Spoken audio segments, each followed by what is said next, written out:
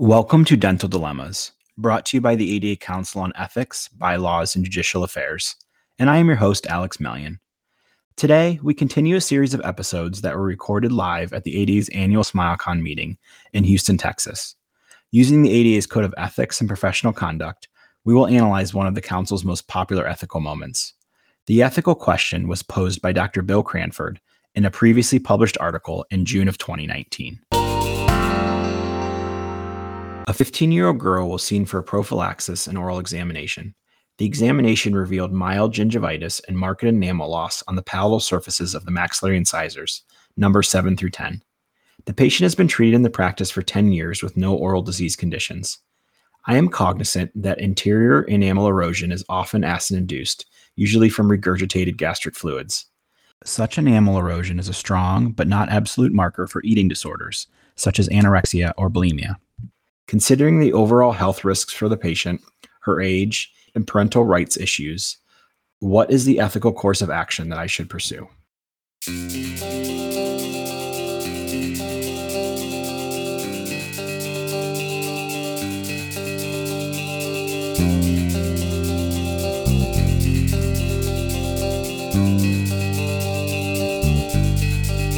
Dr. Cranford, it's a pleasure to sit down with you here today as we continue our live in-person SmileCon interviews. Today we're discussing a challenging topic, bringing up oral manifestations of a possible eating disorder in a minor. But before we dive into the article, I'd love to learn a little bit about you.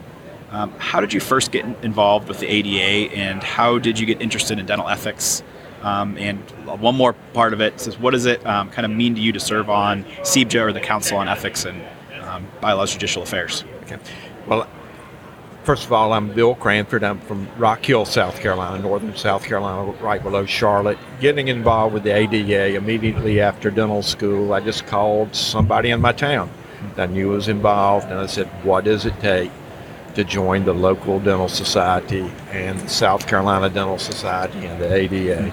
And he took me in, mentored me, got me started with that. And one thing I found with the ADA and our district and our state is if you go to the meetings, somebody's eventually going to ask you to do something. Yep.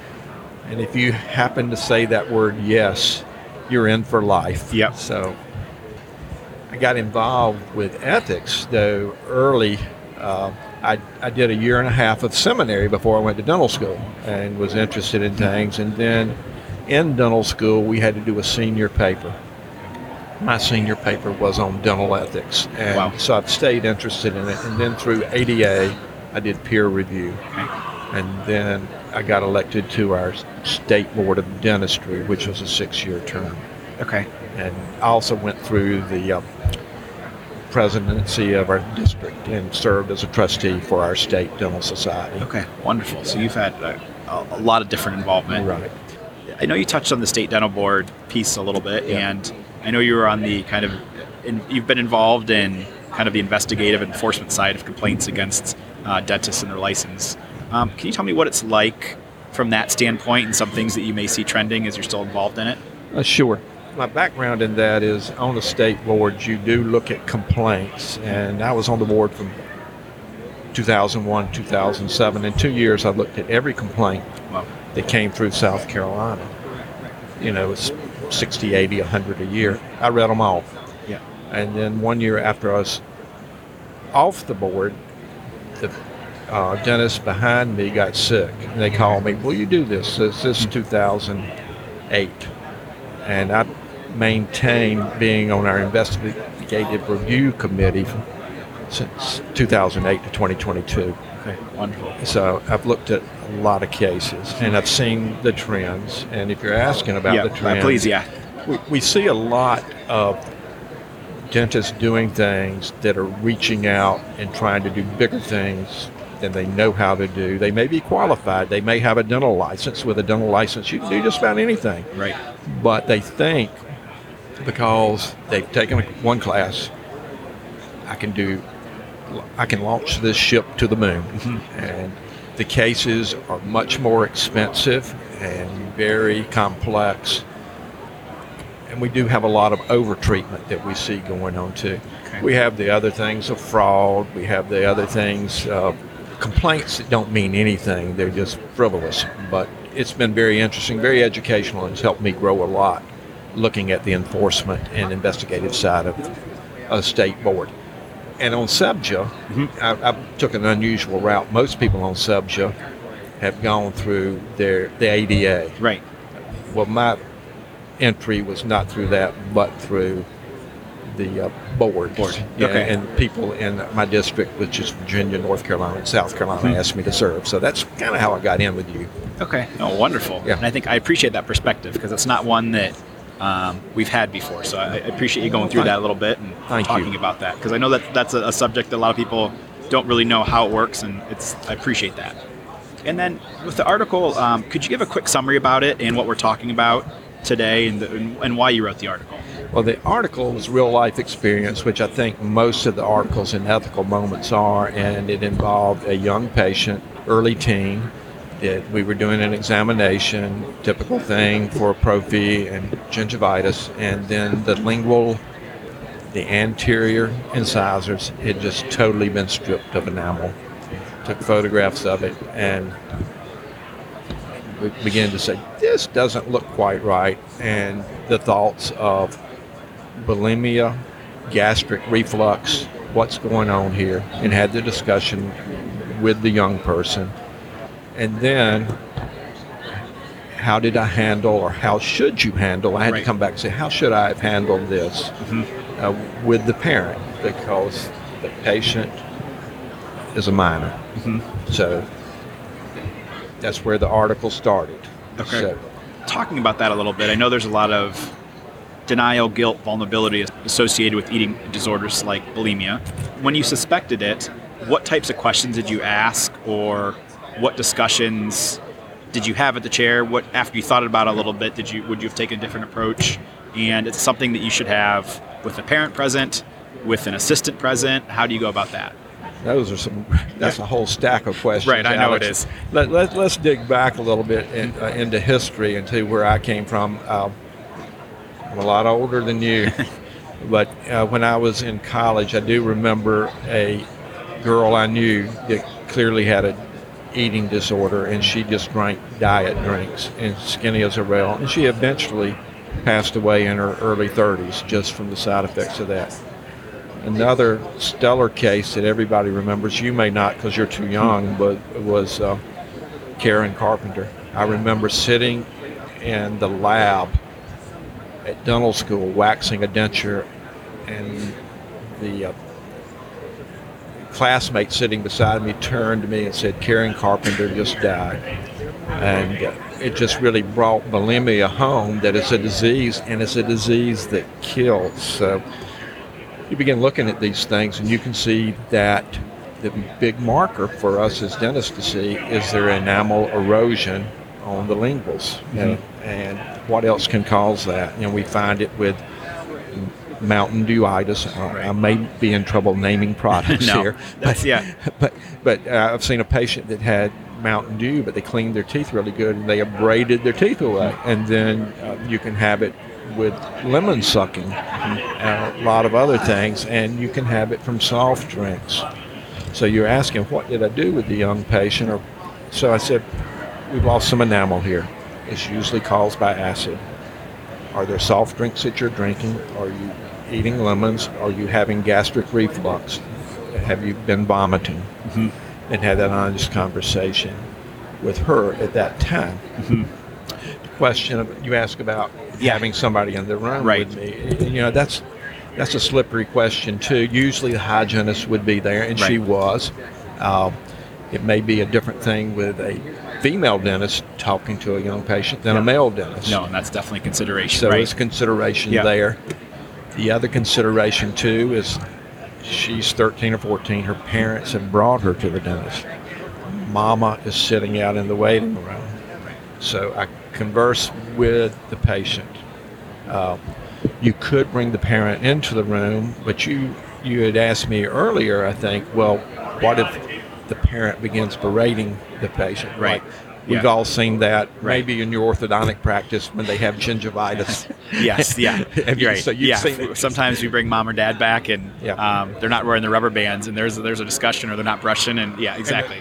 Right, yeah. They're taking off on the kids. So I'd known the patient and their parents a long time, so the patient went to the waiting room. I asked the mother to come back and sit down in my office. I said, here are the photographs of your child's teeth, and here's the things that it can be, and these are the possibilities. And so I said, you may want to take your child to your pediatrician or family doctor.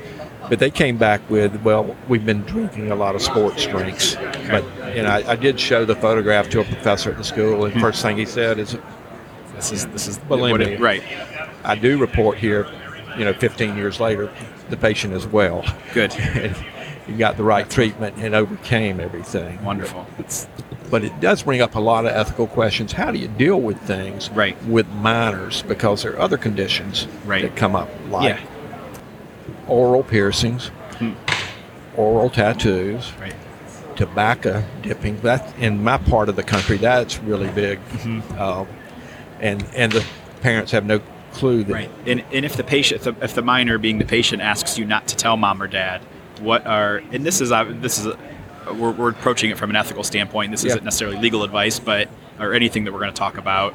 But how do you approach that if you have a 15-year-old that you notice signs of chewing tobacco or whatnot? How do you approach it? Well, just from my perspective, is I think I have a good relationship with teenagers, even though I'm old. I'm really old. But I can take a young man that's 15 to 18, starting to drink the Mountain Dew and dip the Skull and whatever, and I say, here's a picture of your gums. Okay? You don't want me to tell your mom? Yeah. Okay. I won't tell your mom, but if you come back next time and I see this, we're going to talk to your mom. Yep. I don't know if that's ethical, but it's kind of like it's between me and him. Yep. But if he doesn't change what I've asked him as his healthcare provider, we're bringing in somebody else who's paying for your dental work. Yeah. And I think a lot of ethical principles in that, but I think respecting their autonomy sometimes as a minor, but like you're saying, you kind of draw the line does mom or dad have to be, does the sit down have to happen now, or do you give them a chance to self-correct it? And I think sometimes I can imagine they have a lot of respect for you if you give them that chance. Now, however, if I'm just talking about corrugated gingival and buccal mucosa, but if the child has a lesion that needs to be biopsied, right. That's a whole different kettle of fish there. Right. So, No. And it's a different kettle of fish too if the minor is 17 and drives the car to my office and mom and dad aren't there. So, it's honest conversation. Honesty, I think, is one of our principles there. Being truthful, veracity. Yeah, I couldn't agree with you more. Going back a little bit, I know we talked about mom or dad belittling the patient or making a scene.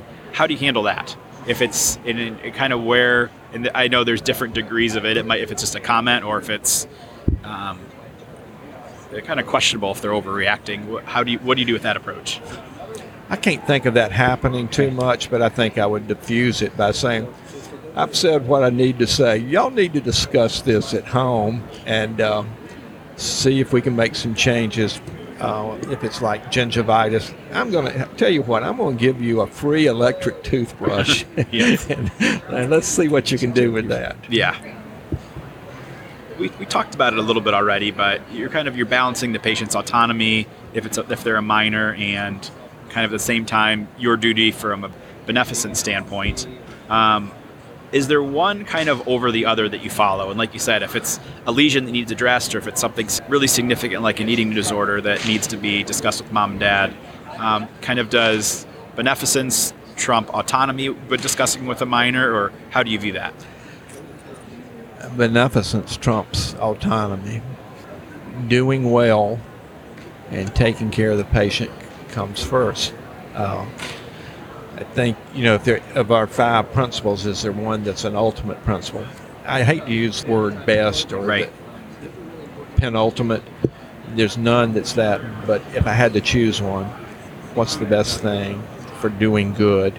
And then, of course, doing no harm, because that patient, if that had been a patient that really had an eating disorder and I ignored that, I'm doing harm. I never can say that word, non-maleficence. Yeah, I'm right there with you with the non-malfeasance, but yeah, now, right. Yeah, Yes. I've said it both ways, Yeah. and people corrected me both ways. Yeah. So. Are there any other conditions? We talked about them a little bit already, but are there any other conditions that you see in minors that may stir up a conflict with the parents along that same discussion? Well, yeah, I think we just kind of brushed over all of those. It's their home care, what they're doing to their mouth, their candy intake, the freedom for them to buy whatever they want as far as sugary, citric, and carboxylic acid-based drinks, and the damage. I just wish I'd never filled a tooth that was caused by soda, because it is just, and you can get everything fixed. And then 2 years later, you got to fix it again if they hadn't stopped. And even if they have stopped, you still have these residual decay areas. And I know you're orthodontist, but you've got to see it. Oh, and we do. You're working with that population. Yes, no, that I'm we talking do. about, so We see it, and there's, And, yeah. Hey, the one thing similar between me and you too, you're working in a family practice, right? Your dad correct. found it, Yep. and you got a brother. And Yes. I've got me. I've got a daughter that's been in for 12 years and a son that just started. So it's a great dynamic, though, Right. too, to pass that. How do you treat people down to the next generation? Right, and that's something that I didn't really know coming into a family practice like that, how big of an impact and how big of a deal that was, and just how to handle situations, how to treat people, and you don't really know it till you're in it, but man, does it make a difference. It's an interesting thing about dentistry, though, the number of dental children they go into dentistry. I heard a guy speak 25 years ago that was really big in the dental industry. He said, I got doctor friends, I have lawyer friends. They don't ask their children to go into medicine or law, but it's something about you dentist. And one of the best compliment I've ever gotten in my life was my son when he went to interview for dental school. He said, didn't want to say my dad was, they said, why do you want to be a dentist? And he said, I don't want to say my dad was a dentist, but my father came home happy every day. And I think it's just a great career we're in, and we're helping people, and I come home happy every day. I hear that again and again, and it is true. Yeah. And then going back to a little bit more, a few of the details, because I know with your history, I think some of these nuances are important to cover. So how about kind of the rights of minors concerning privacy and non-disclosure? Where's that line? And it's the term is age of majority. I kind of got that confused with age of consent. Age of consent has to do with sexual agreement. Okay. Age of majority is when you can be, and you can release a minor earlier than that if you've got a disobedient child that says, I don't want to live here anymore, and you can make them a majority. It's different in different states. Okay. So you've got to know what it is in your local jurisdiction when you have the ability of adulthood and make decisions on your own. And it may not matter who's paying for it. You've got to investigate that and building good relationships with patients over years. It may have been a whole different ball game with this patient if we saw her and I hadn't seen her for 8 years and she was a brand new patient. I don't know what I would have done there. Maybe said, here's some pictures, this doesn't look normal. And Right, I think that those relationships are key. So we're going to do something a little different here. We're going to walk through kind of this dilemma in relationship to the ADA Code of Ethics, but I'm going to set some limits just in. If you could give one sentence about the code and a statement about its application here. So, beneficence. Well, the best thing, the good thing, the right thing for this patient is not to push it aside and ignore it, but to confront it. And don't say, I'm going to see this in 6 months. Non-malfeasance? Well, we don't want the patient to be hurt. And again, that goes hand in hand with the last question, is the best thing to do is confront it head on. Don't ignore it. How about justice? Justice, that's doing the right thing. And, that comes into the autonomy question about what are the patient's rights here? And you got to navigate that carefully with the autonomy and being just and being able to go to sleep at night that you did not do the wrong thing and that you're fair. Yeah, absolutely. And then last two, patient autonomy. That's that tricky thing about Right. majority Yes. and the relationship and the parenthood. And this patient was able to agree. And you want to get to the patient to see things as the doctor sees them. Right. And then the last one being veracity. Wow. That just ties it all together. It should go without saying that truth is very important. Mm-hmm. And there are black and whites. It's very funny about our code. I'm going longer than one sentence here. Is that 50% of our code, or maybe 60%, has to do with telling the truth. Right. What does that say? Yeah. Right. Yeah. Right. We should be truthful. And we shouldn't have to say that 60% of our code. Right. That's just the way things are. Yeah.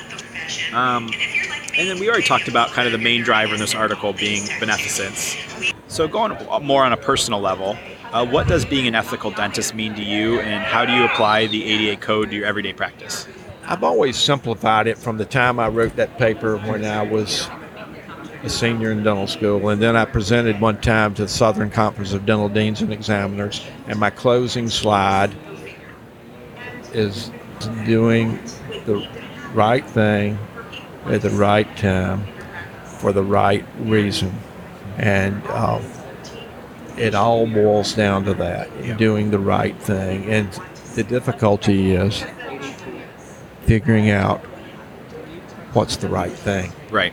And I think the second two parts that you put there, the right time and the right reason, and it varies because, like you had said, you may have a better outcome if you intervene a different way based on the timing and whatnot. So that's very true. Yeah, and that timing has to be the patient's timing. Right. And the right reason should never be your income. Yeah. Or making ends meet or buying something. It should never be in there. Yeah. No, I couldn't agree more. Yeah. And then we're broadcasting from SmileCon today. So do you have any final thoughts or takeaways from this meeting, or what are you looking forward to as the meeting's just getting going today? Well, I'm going to go to the two seminars that we've got on ethics in Dental Central. I'm looking forward to that and supporting my SEBJA or SEBJA members. Both ways. I always say SEBJA because ethics, and Yes. they say SEBJA. Yeah. So I'm going to spend most of my time on the floor here. I've got plenty of CE. I am so excited to be back because this has got the energy of the old ADA meetings, and we've got more young people here. And I'm excited. I'm going to plug ADA as Orlando next year. If you got little children, all right, you better be there. Oh, we are. Yeah. You bringing them? Yes. I'm going to bring the grandkids. Yeah. So it's just a great energy here today. Dr. Cranford, thank you for doing this. And again, it's wonderful to do these in person, and hope to connect soon. Thank you. Well, thank you. It's been a pleasure. A final note about the episode. Please see the show notes for a link to the original article and stay tuned for future episodes. At the close of the episode, continue listening to hear the sections of the ADA's Principles of Ethics and Code of Professional Conduct pertinent to the original Ethical Moment article. Thank you for keeping ethics at the forefront of the dental profession, and join SEBJA as we continue to solve dental dilemmas.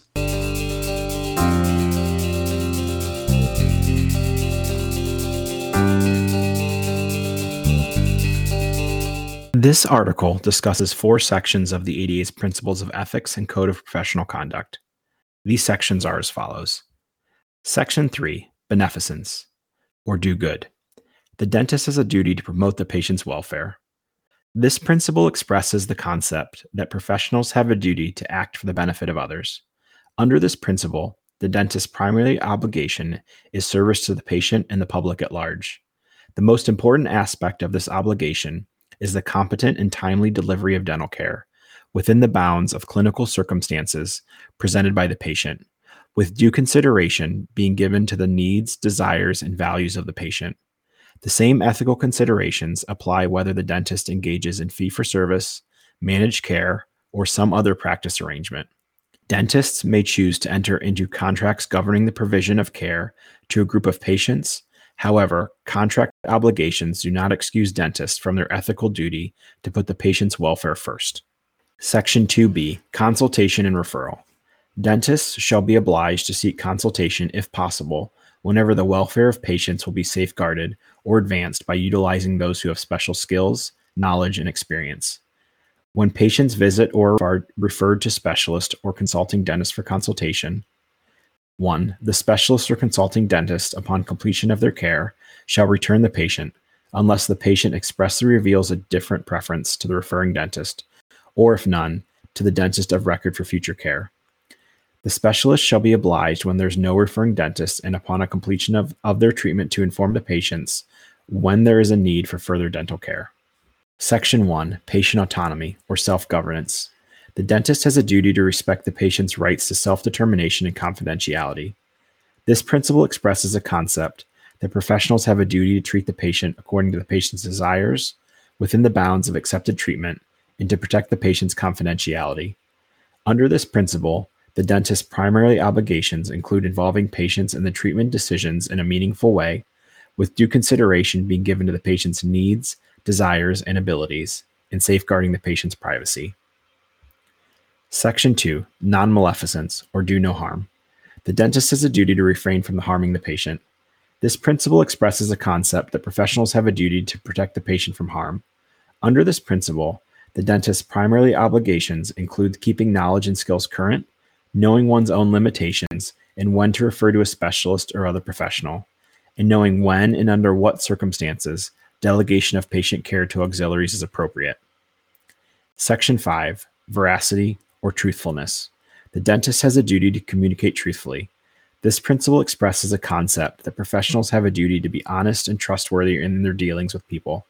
Under this principle, the dentist's primary obligations include respecting the position of trust inherent in the dentist-patient relationship, communicating truthfully and without deception, and maintaining intellectual integrity. Remember to keep ethics at the forefront of your daily practice, and stay tuned to CBJA Decode's Dental Dilemmas.